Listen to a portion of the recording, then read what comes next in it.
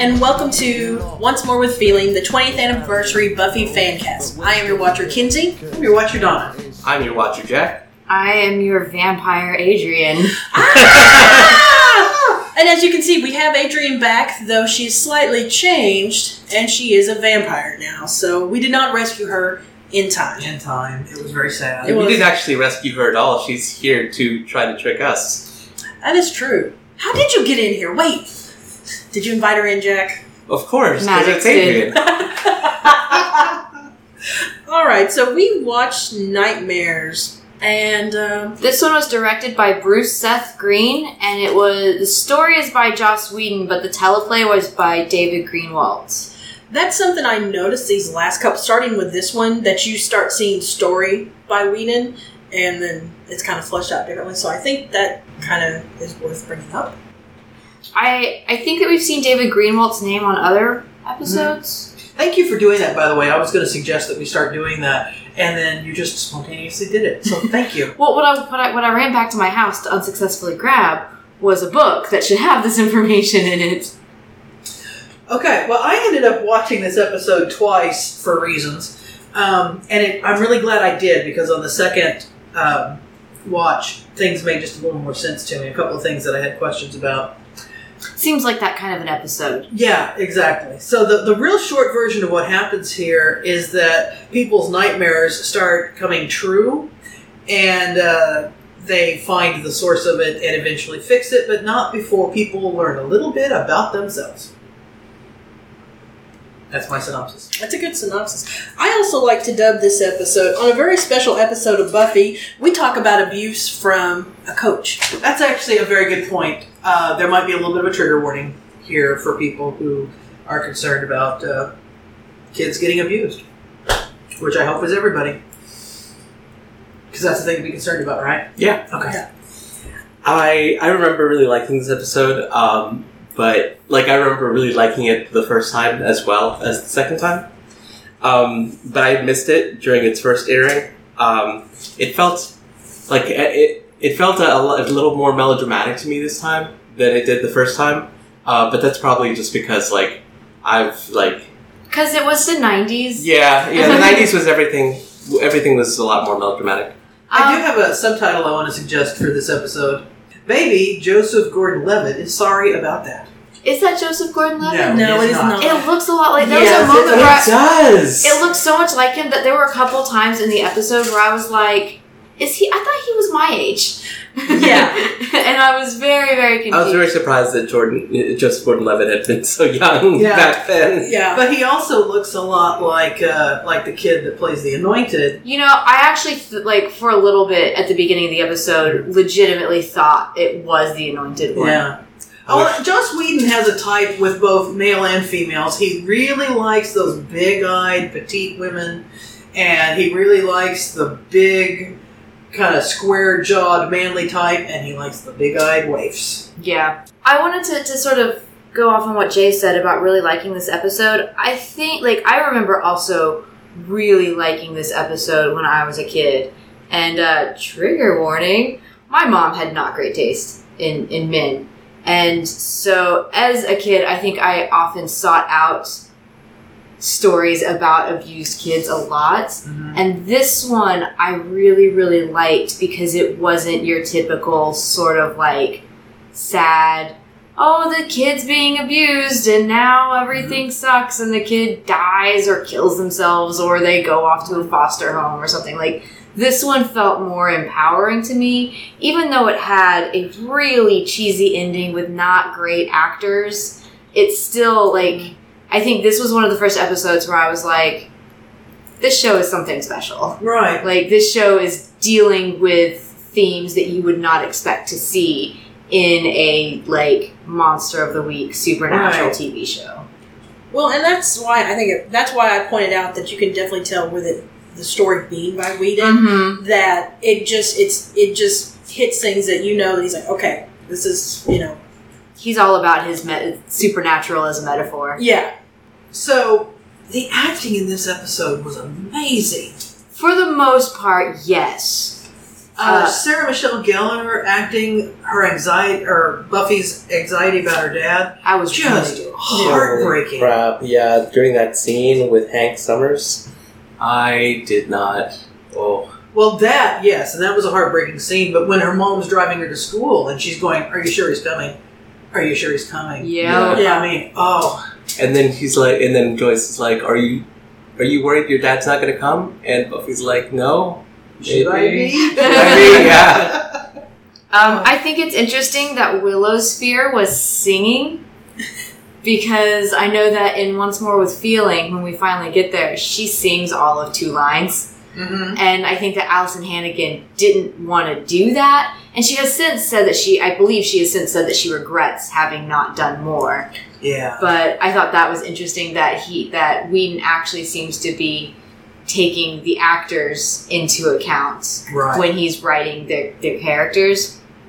He was doing the Ryan Murphy thing before Ryan Murphy. Yeah. Mm-hmm. Ryan Murphy, he stole from Whedon. No, I liked, and I didn't realize what she was supposed to perform, but I watched this one with Billy, and it was Madame Butterfly. I had in my head such a clear recollection that it was supposed to be Madame Butterfly that I thought for sure they were going to say it at some point, but I think it's actually in the other Nightmare episode with the cheese. Like that episode when it states that she is supposed to be singing Madame Butterfly, but she's dressed similarly, if not the exact same in this one. So I think it's a continuation of the same dream. She has anxiety about Madame Butterfly. Something I meant to mention in the last episode, and I completely forgot, slightly off topic, but we have complained quite a bit about the video quality in the previous episodes, and I have a note about that. I have been watching these on my DVD at home, and the video quality is fine. There is nothing wrong with the video quality on what I'm watching on my DVDs at home. So I think, wasn't it you that sent the link about the transferring it to What's HD wrong with Buffy's HD? and them not using the right filters and whatnot? Yeah, there's nothing wrong with the video quality that I'm seeing. Well, I don't think that Hulu has the HD remaster. Yeah. So I think what we're seeing is pretty close to what was originally aired. Because I looked at what we're watching on Hulu and compared it to the What's Wrong with Buffy's HD video, and we're not seeing whatever HD cut they were talking about. Interesting. I know when we've watched it here, I thought, man, this looks like a soap opera, and it doesn't on what I'm watching. I mean, I wonder what cut you have of it. I don't know, but I've had it for quite a long time. So, but at any rate, there was a shot that I noticed during the talk, the nightmare talk that Buffy has with her father, when he's like, it wasn't your mother, it wasn't someone else, it was you. And the camera is over the father's shoulder shooting Buffy's reaction, and it's super blurry. Like, just that once. The rest of Buffy's reaction shots are fine, but that one was so blurry. Like, I was like, why is this happening? Yeah. Well, it's because the camera was crying too. The camera was crying, yeah. Okay. I mean, that line was that terrible. line was fucking awful. It was you, having you, raising you, seeing you every day. I mean, do you have any idea what that's like? Oh, that scene, I hesitate to use the word triggered, but that scene, that hurt, and you repeating the line, it hurts. It hurts. Yeah, it's brutal. I think that's the most accurate word, is brutal. Well, and I think it's such like a common fear for kids who have divorced parents. Kids always think it's their fault, and I think, like, I'm not saying that it is the kid's fault, but I am going to say that having a kid puts extra stress on a relationship. Absolutely. And so it is an easy thing for a parent to slip up and say just the wrong, not even the wrong thing, like the wrong word. There's just the wrong word choice, the wrong inflection, and kids pick up on that. And so I think that is such a common fear for kids to have, and it is often accidentally hinted at. I think you're right. Yeah. One thing I really enjoyed about this episode, to change the subject completely, is some of these really stereotypical nightmares that some of these people were having that they're just universal. I don't think we all have all of these dreams, but we've all had some of these dreams. There was Buffy having the history test for a class she had never been to. There was the mom showing up to embarrass the greaser tough guy. The Yeah, greaser. the Thank you. I greaser. was actually looking for a different word, but we'll go with that one. There was Xander's naked dream. Of course, the dad and the "It's your fault we got divorced." Which was Xander. a happy moment for me. The naked moment. Yeah. We're going to talk about that in a minute. It was a bad thing. Bad thing. Then there was the public speaking / singing. There was clowns buried alive. The swarms of bees and wasps. I kept looking for, and I never saw someone falling. That was about the only stereotypical dream That wasn't there. that I didn't see. And it may have been there. There were some chaotic shots, but I never saw it. But, yes, the naked dream, I was deeply amused the effort they went to hide that Nicholas Brendan actually has a pretty nice body. Right? So in our sister podcast, we talked about we recently watched Evil Dead 2, and I mentioned on there the similarities that Nicholas Brendan shares with Bruce Campbell. And I think you actually get to see some shades of that in this episode when he's dealing with the clown in his clumsy fall escape when he does like this weird backflip. I was like, yeah, that's a little Bruce Campbell-y. I can't not see it. Since you said that, I cannot not see it. Oh, I forgot to mention in the beginning, we still have the cheesy voiceover and the chalkboard font. Okay. I thought it was gone by now, which is why I keep bringing it up. I am just excited to know when we get to the normal stuff. Then we had some of the, I don't know, spiders may be a stereotypical nightmare too, but we had some of the specific, like Cordelia's fear of being weird. Did anybody else think she was kind of cute when she was weird? Yeah. Last episode, I got these two episodes mixed up, and I commented, there's a point where Giles gets Cordelia to go away by making her think there's something wrong with her hair. And I commented at that time that her nightmare, of course, was having bad hair, and how kind of offended I was as a curly-haired woman that, that her having frizzy hair was her nightmare. But, yeah, I thought she looked cute. Willow was sort of shades of Anya about the spiders. Like I think that almost, like, Anya hits almost those same beats when she's talking about why she's afraid of rabbits. And then Xander said that she was being insane about the spiders, and I'm like, spiders crawled out of a book. I'm not sure that's insane. Okay, I have opinions about Xander in these last few episodes. Okay. Particularly in the dummy episode, and I know I wasn't here, but I'm going to talk about it anyway. That's cool. Particularly in the dummy episode, he was a fucking asshole. Like, taking that dummy and mocking Buffy. Thank you. Yes. Like, what? I said that too. Yeah, taking, like mocking Buffy the way that he did with that dummy was, like, that's not even a friendly, joking, and he didn't even seem friendly about it. Like, he seemed cold and mean. Like, he wanted to hurt her. There wasn't, like, any warmth in that joke at all. And he sort of did the same thing in this one, too, where he just went kind of super D-bag and was really mean, like... I can't think of the word that I'm trying to think of. Derisive? Derisive. Very derisive towards Willow and how she felt about the spiders. And kind of shitty to Wendell, too. And I don't know what's going on with that. I wonder if he was doing that, and I'm totally playing devil's advocate here, basically just to be like, oh, you're afraid of this. Well, that's stupid, blah, blah, blah. So no one will know what he's afraid of, which we see, and it's like, so now no one will know his secret fear. So let's project all of this like, ha, ha, ha, and then... See, I can sort of get behind that, except that he was actually worse in the dummy episode. Like, he was mean in this episode, but he was meaner in the dummy episode. And so while I can get behind what you're saying, I don't know. I was just like, dude, Xander, you were really great, and now you are falling off that wagon. I have in my notes an Xander moment. They're not insects. They're arachnids. They're from the Middle East. Oh, God, he said that? I missed Yes, that. he said that. Yeah. Oh, man. That was my Xander moment. The thing I wrote down was, it's funny if you're me. WTF is going on with Xander. Because it was like, whenever he was like, it's funny if you're me, I was like, I don't know, I feel like there were so many ways he could have delivered that where it would have had the warmth that I expect from Xander, and he didn't. And I guess I wonder if that was direction or a decision that my friend Nicholas made. I never know how to refer to actors. Me and Nikki. Me and Nikki. Nick and I. Well, I wonder if it's just he is still all over the place character-wise. Like, He is. like, just trying, they don't know which beat to hit with him. Like, I mean, we get there. We all know we get there.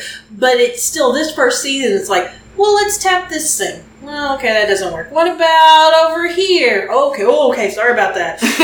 We'll go right here. Okay, this works. Okay, we're going to keep this right here, That makes sense. Like, and I think that it's particularly apparent because other people's characters are so clear. Like, we know who Willow is. We know who Buffy is. We know we know everybody. And I wonder if that's actually them not knowing how to write Xander yet, or if that is actually literally Xander not knowing who he is yet. Could be some of both. Yeah. Could be some of I mean, both. he's supposed to be a 16-year-old boy, and 16-year-olds in general are not the most stable human beings on the planet. True. Speaking of not knowing who he is yet, so Xander goes on about the teacher's blue Angora sweater when they were supposed to be doing the active listening. Yeah. And I was watching it, and my husband was sitting over my shoulder, and he was like, this is really funny when you take into account the fact that they've said they didn't know if Xander or Willow was going to be the gay character. Because now you can read this scene one of two stereotypical ways. So, what would be your nightmare? I mean, if it took literal nightmares that I've had, my repeated nightmares are apocalypses, usually by zombies or some sort of like human infesting monster, Mm-hmm. and weird houses where there's something in the other room. Interesting. Jack? I share one with Giles. Not being Not able being able to read. Not being able to read, like, I would just die. Like, it'd be the worst. Interesting. I've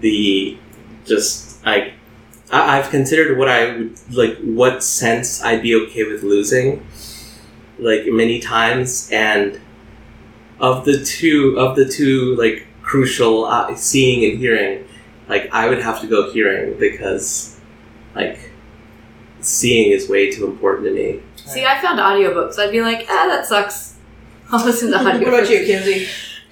So mine would be Michael Myers from Halloween, and so he shows up in my dreams. When he does, it's always like I'm stressed about something. Like, and I will be having a dream, and it may be something kind of normal people find creepy or whatever that I'm like, oh, I'm fine with. And I start seeing him out of the corner of my eye, and I'm like, I become very self-aware in my dream, and I'm trying to physically wake myself up. Like, I'm like, I need to wake up, this is bad, I gotta wake up. And like, I'll jolt myself awake, and then sometimes I won't wake myself up enough, because then when I close my eyes, he's like right there. I'm like, nope, I'm not. I gotta stay awake just a couple more minutes, and then I'm fine. But yeah, that's mine. Also, this question changes pre or post kid. Because pre-kid, all apocalypse dreams, like I described. Now, I have weird fucking parental anxiety dreams, like somebody cutting my daughter's hair too short and me having to console her and tell her that it's going to be okay while they continue to cut the hair because it's too late to stop them. And knowing that at some point they're going to finish and she's going to see that all of her hair is gone. And I'm like, I really miss the apocalypse dreams. I woke up from those and I was like, nope, the world's still intact, we're good. This one I'm like, is her hair okay?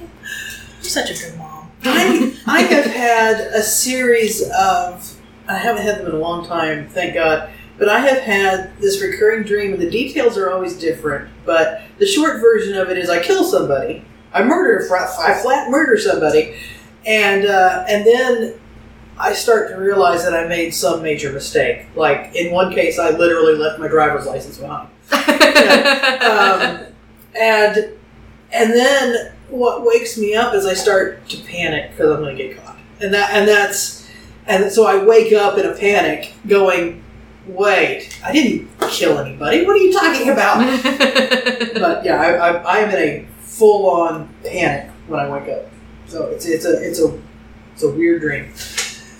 I thought Cordelia was really great in this episode. She had so many just like background scenes where she really kind of stole it. Yeah, like when she actually saves Buffy from like being lost and not knowing where her class is. Mm-hmm. Like little moments like that. And also a moment that made her really realistic to me was when she's doing her popular girl shtick. I'm a bitch, look at me. and she's doing it to Wendell in the teaser.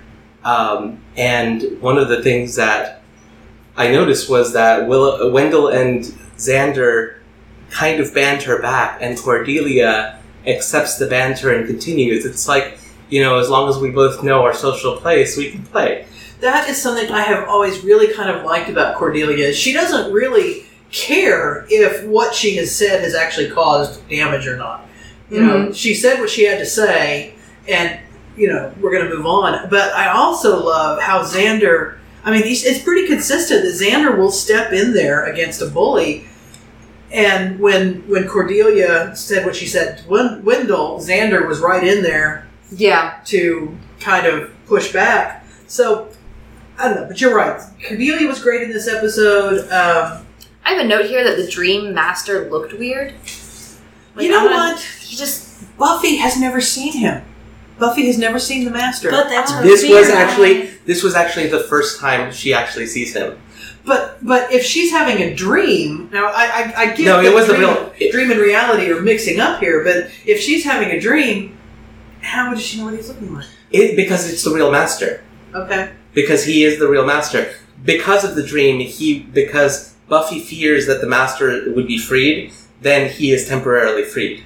Like, reality shifts to allow the Master to go free. All right. I can accept that. I still think he looked weird. Something was weird about his makeup or something. The pink was on his nose instead of his mouth. Okay, yeah. Less Kool-Aid mouth, more clown nose. I do want to say, I love the fact that Joss Whedon does this. I've never before seen, like, a show that had, like, a villain whose plans are interfered with, not like necessarily in a bad way, but like could be in a good way, could be in a bad way, but interfered with in some way by the actions of another villain, quote unquote. Mm-hmm. Like, because Billy Palmer is technically the villain of the story, even though he's not like a bad guy. He's the monster. He's not the villain.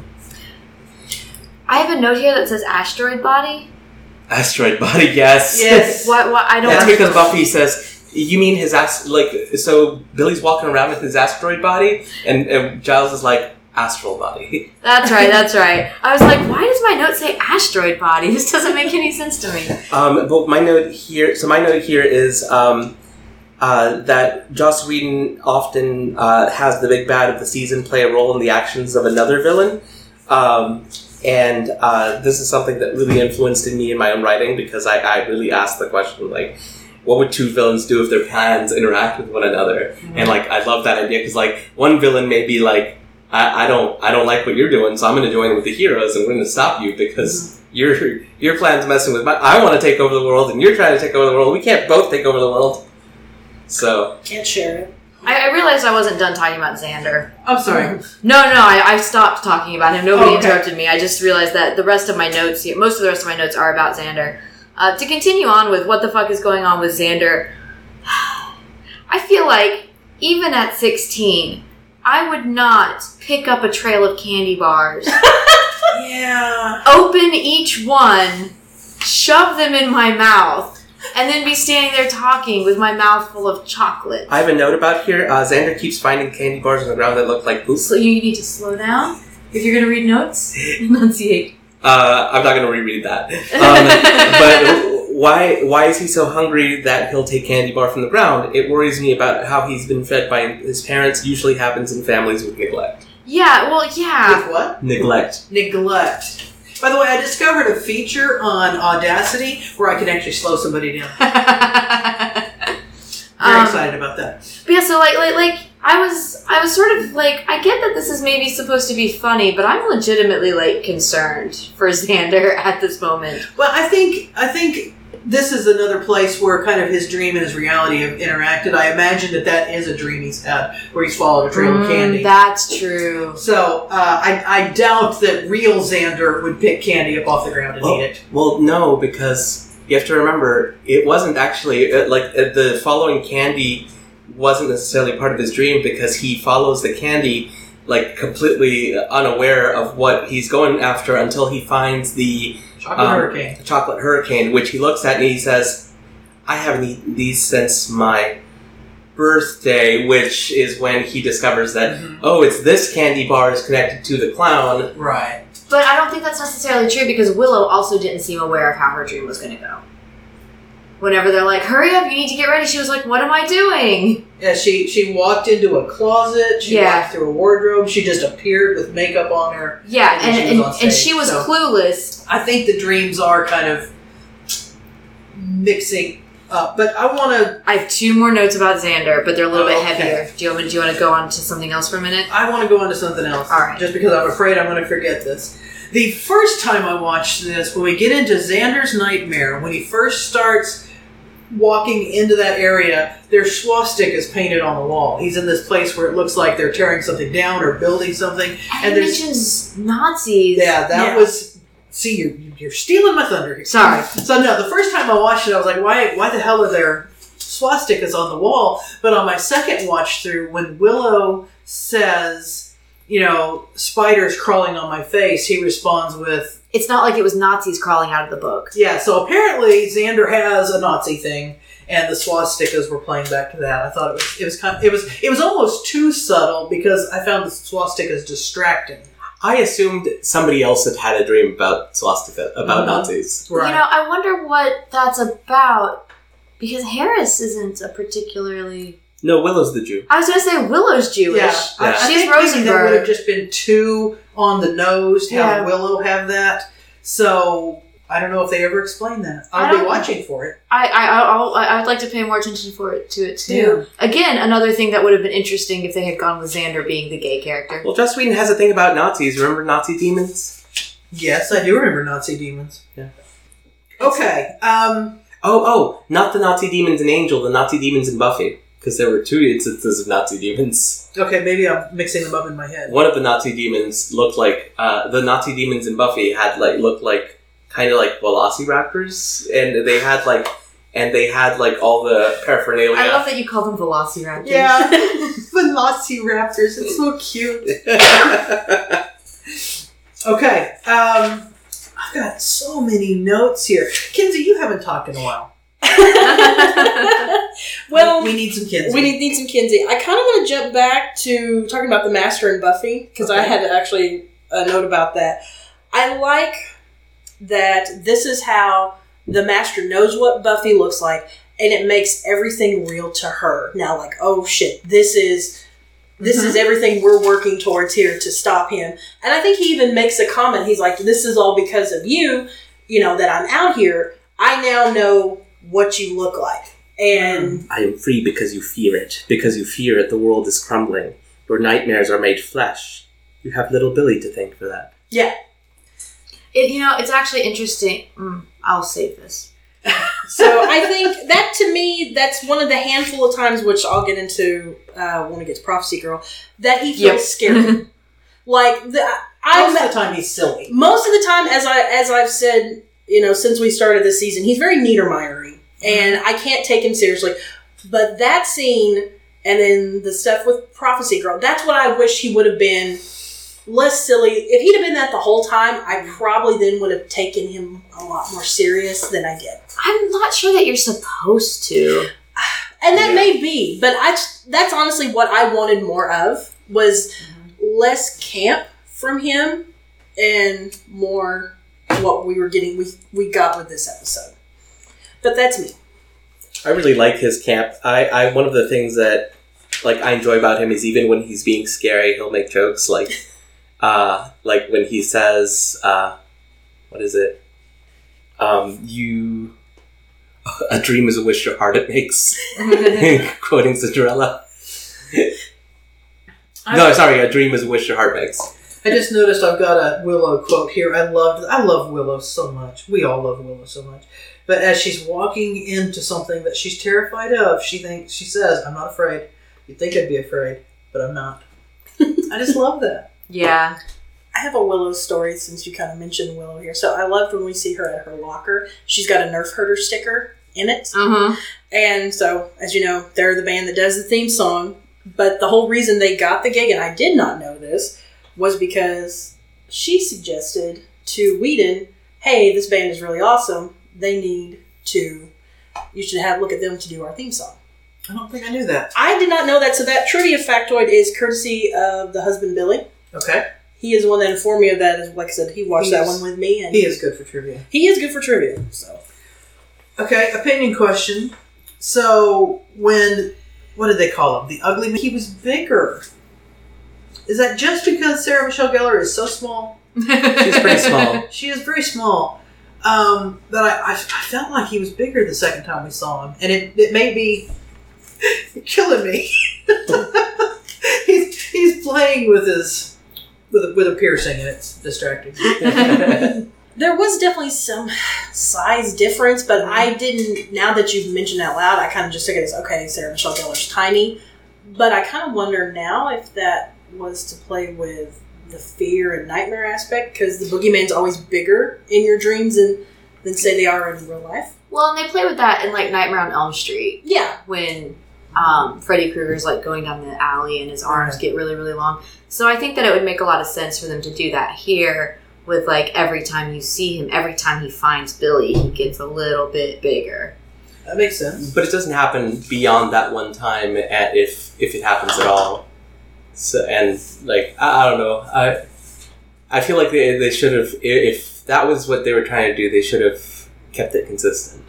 Yeah, I feel like this is a really, really good episode and a really cool story, but you can still tell how early it is in the Buffy catalog. Yeah. Because it's still Monster of the Week. Yeah, it's still Monster of the Week, and there are still some pretty basic things that they don't like.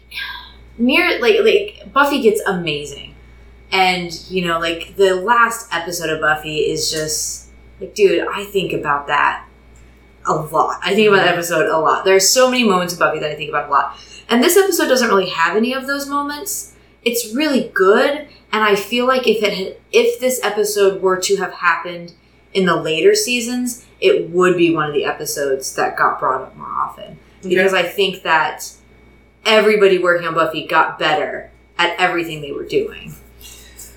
All right. I know you had more to say about Xander. Mm-hmm. Go for it. I always have more to say about Xander. Yeah. So I've spent a lot of time kind of complaining about Xander and being like, what the fuck is wrong with you, Xander?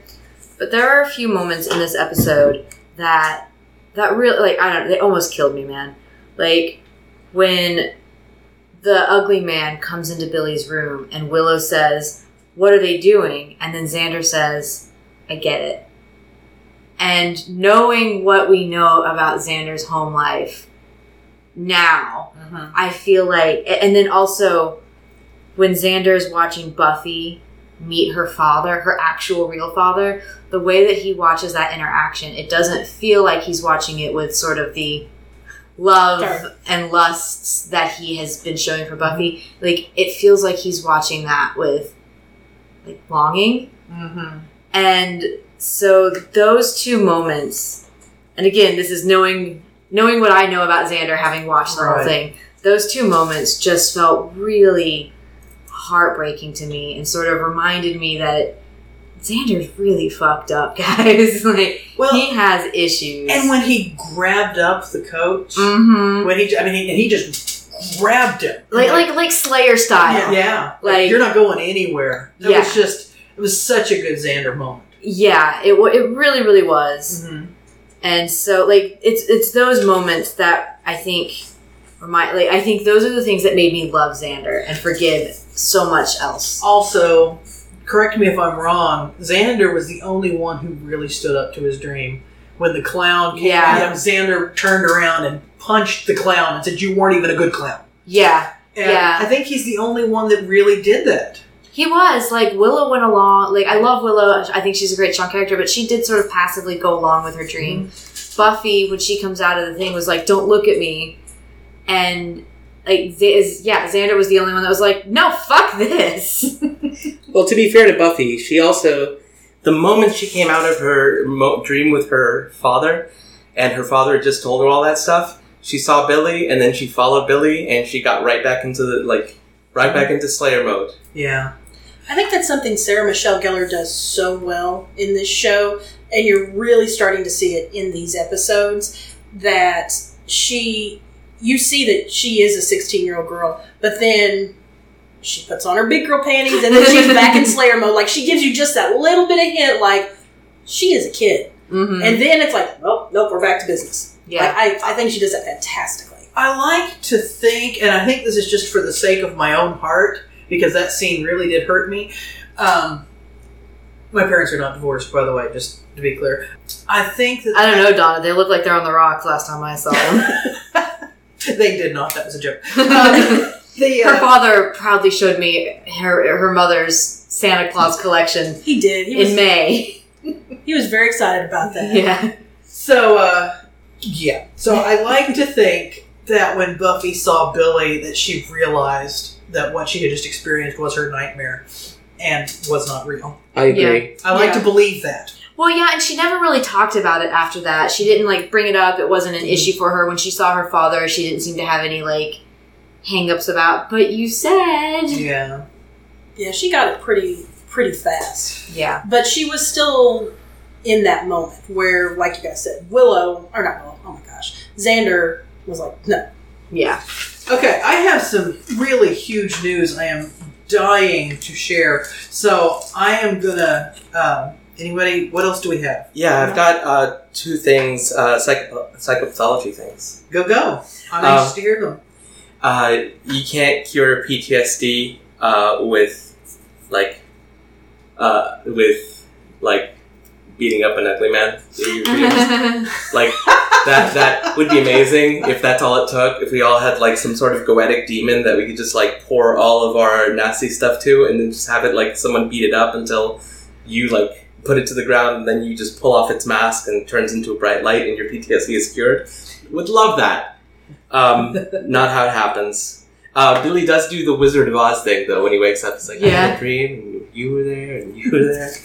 And who are you people? Right? And colrophobia is serious, and we have to respect it. What is that? Fear of clowns. Fear of clowns. Okay. It's very serious, and we have to take it very, very seriously. As you chuckle. Well, I'm not a colrophobic. I actually do like clowns. But, like, all the research is pointing to the fact that apparently that is my pleasure when I see a clown is entirely, built.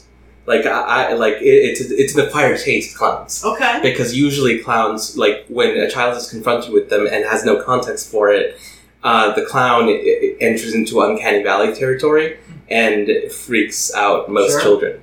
So, like, children are usually taught not to be scared of clowns. They're not naturally in love with clowns. So, if you have a kid and he has no context for clowns, maybe watch out with the clowns, or, like, introduce him to clowns in a very slow fashion. Not with Poltergeist or It, though. Yeah, don't introduce him. I was going to say, the only clown I'm afraid of, not even Pennywise, but the clown from Poltergeist. Ooh-ah. You know, I saw Poltergeist and It when I was very young. Mm-hmm. I have zero problems with clowns. They have never bothered me. No. They don't even register on my scary thing. Now, I do have a friend who sits right there where Kinsey sits when we play Dungeons & Dragons, who is terrified of clowns. It is so bad. We went to one of those haunted houses for Halloween, and there was apparently a carnival theme in part of it, which we were not aware of, because they don't always tell you these things before you go in. And we got through it, and he stopped, and he looked around, and it was like, in that moment, all of the actors realized, oh, we got this one. Uh-huh. And the clown, there were like 2 clowns that fucking followed him through the rest of the night, like out of the carnival, honking their little bicycle horns. And he like had his hands by his head and his eyes closed. And like we were like, it's gonna be okay. Like we had a hold of him and we're leading him through, and we were like, just don't look, man. Just don't look. There's nothing here. There, like everything is fine. They oughtn't to do that. I know their job is to scare you, but I feel like once you get past their area, they should be like, okay, you passed me. Yeah, I agree. I'll leave you alone. I feel like that there should be some sort of training that goes into, here's the difference between fun scared and scared scared. Mm-hmm. Fun scare all of the people that you want. But if you see somebody literally making cowering moves, back off of that person, because they're not going to come back. If they're trembling, they're not having fun. Yeah. That's a good rule. That's a good rule of thumb. Oh, I see that I perform my job so well that you've urinated. I am serially apologetic. Let let me bow here. Good day, sir. Took the hat. So, Jack, I do think, though, jumping back to your whole curing PTSD, I think that is a faux science that I think you need to look into to make lots of money. Because people would throw money at you. I think you really need to look into that if you could live with yourself. Oh, if I could live with myself, there's so many things I could do. Like, I literally have, like, the world at my disposal. And, like, and it's just... Damn ethics. It's ethics. Ethics, we have, like... I want to be a part of those membership organizations, those professional organizations. So I gotta follow their codes of ethics. Oh, damn them! Yeah. Paperwork. What else we got? That's all I got. I have one more thing. And I sort of touch on this a little bit in the next episode too, but I'll save a lot of it for the next episode because it's more relevant there. This is our first really big unexplained event in the Buffyverse. Mm-hmm. There are people involved, like there are people that are involved in this that are not just witnesses to something. They didn't just walk in and see something happen. Like, this is affecting, as far as I can tell, the entire fucking city. Yeah. And so it is a huge event.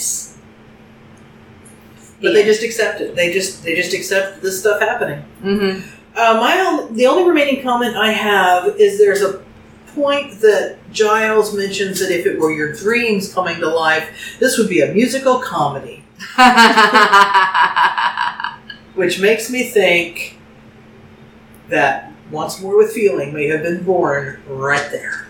Shout out. I feel like Joss Whedon probably has always wanted to do a musical. I mean, because he felt like after Once More with Feeling, he was like, fuck yeah, Dr. Horrible, here we come. It's true. I feel like Joss Whedon also watched Xena the Warrior Princess.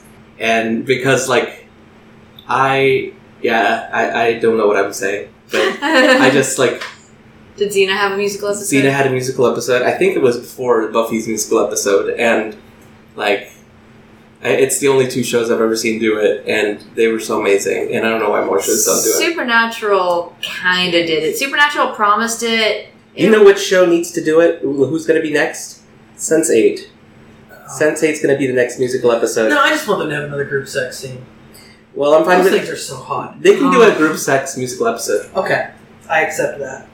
I mean, isn't that just Rent? Kenzie, why don't you go ahead and start us with our thank yous? Don't you have big news? I do, but I'm going to let her do her thank yous. God damn it. I know, right? Adrian's ready for the big news, Donna. I'm trying to build tension here. Come on. It's built. It's good tension, though.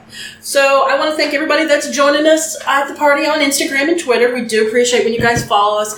Definitely tweet, with us. Instagram. Tell us your nightmare. Tell us your nightmare. Yeah, that's a good one, Donna. Tell us your nightmare and we might draw it. Badly, but we'll do it. None of us are artists, let's be honest. Yeah. But if you're not following us, of course, my standard question is, why not? But we're on Twitter at Once More W Buffy, or Instagram, Once More W Buffy as well. So follow us there. We're on social media. We like the interaction, so please check us out. Donna, tell us our big news. Snarkcasts, which is made up of Collective Snark, Beyond the Cabin in the Woods, and Once More with Feeling, has been invited to join the Gumby Cat Podcast Network. I don't know what that means. Donna, what does that mean? Gumby Cat is a podcast network of, I did not write down the damn catchphrase. I'm sorry, Gumby Cat. Podcasts for people who like podcasts. Only there's another podcast in there somewhere. At any rate, they are a good bunch of people. There's a podcast on there about art. There's a couple of movie podcasts on there, and one of the podcasters on that network is apparently me from another dimension. We are vocal twins. My theory is that Donna in the other dimension has crossed over in our dimension, and now they're all joining forces. So all the Donnas of the world are combining together their power and their strength and are going to rule it. So, spoiler alert. So, if you like the sound of my voice, you're gonna like hers. So, at any rate, Gumby Cat, Network. That's Gumby with an IE, like the T.S. Eliot cat. It's Gumby Cat Networks with an S. GumbyCatNetworks.com. Go check them out. And we'll make sure that's in the show notes. It will be. Podcasters podcasting for podcast people. Excellently done. Good job. So that's my news. That is great news. So we're super excited about it. This is all very new, very fresh for us. So we're traversing the waters and just kind of getting things figured out. So you'll definitely, since we're official there on that. So very happy, very excited. Great. We're glad to be a cat. Meow. Meow. I just felt like meowing. You're so weird. I know I am. I know we would all mew, but it died with me. It wasn't going to happen. I know Jack looks at me like, I don't know what I just heard come out of your mouth, Kinsey. It was like a failed way. It was. I love you, though. I know. Because of it, not in spite of it. I know I'm loved because of my weirdness, and I have accepted that, and that is okay. I'm happy with that. Okay, I think we're done. it is time for... Grr. Bulldog, we're the lead, you're the living. Bulldog, we run out of tears to cry.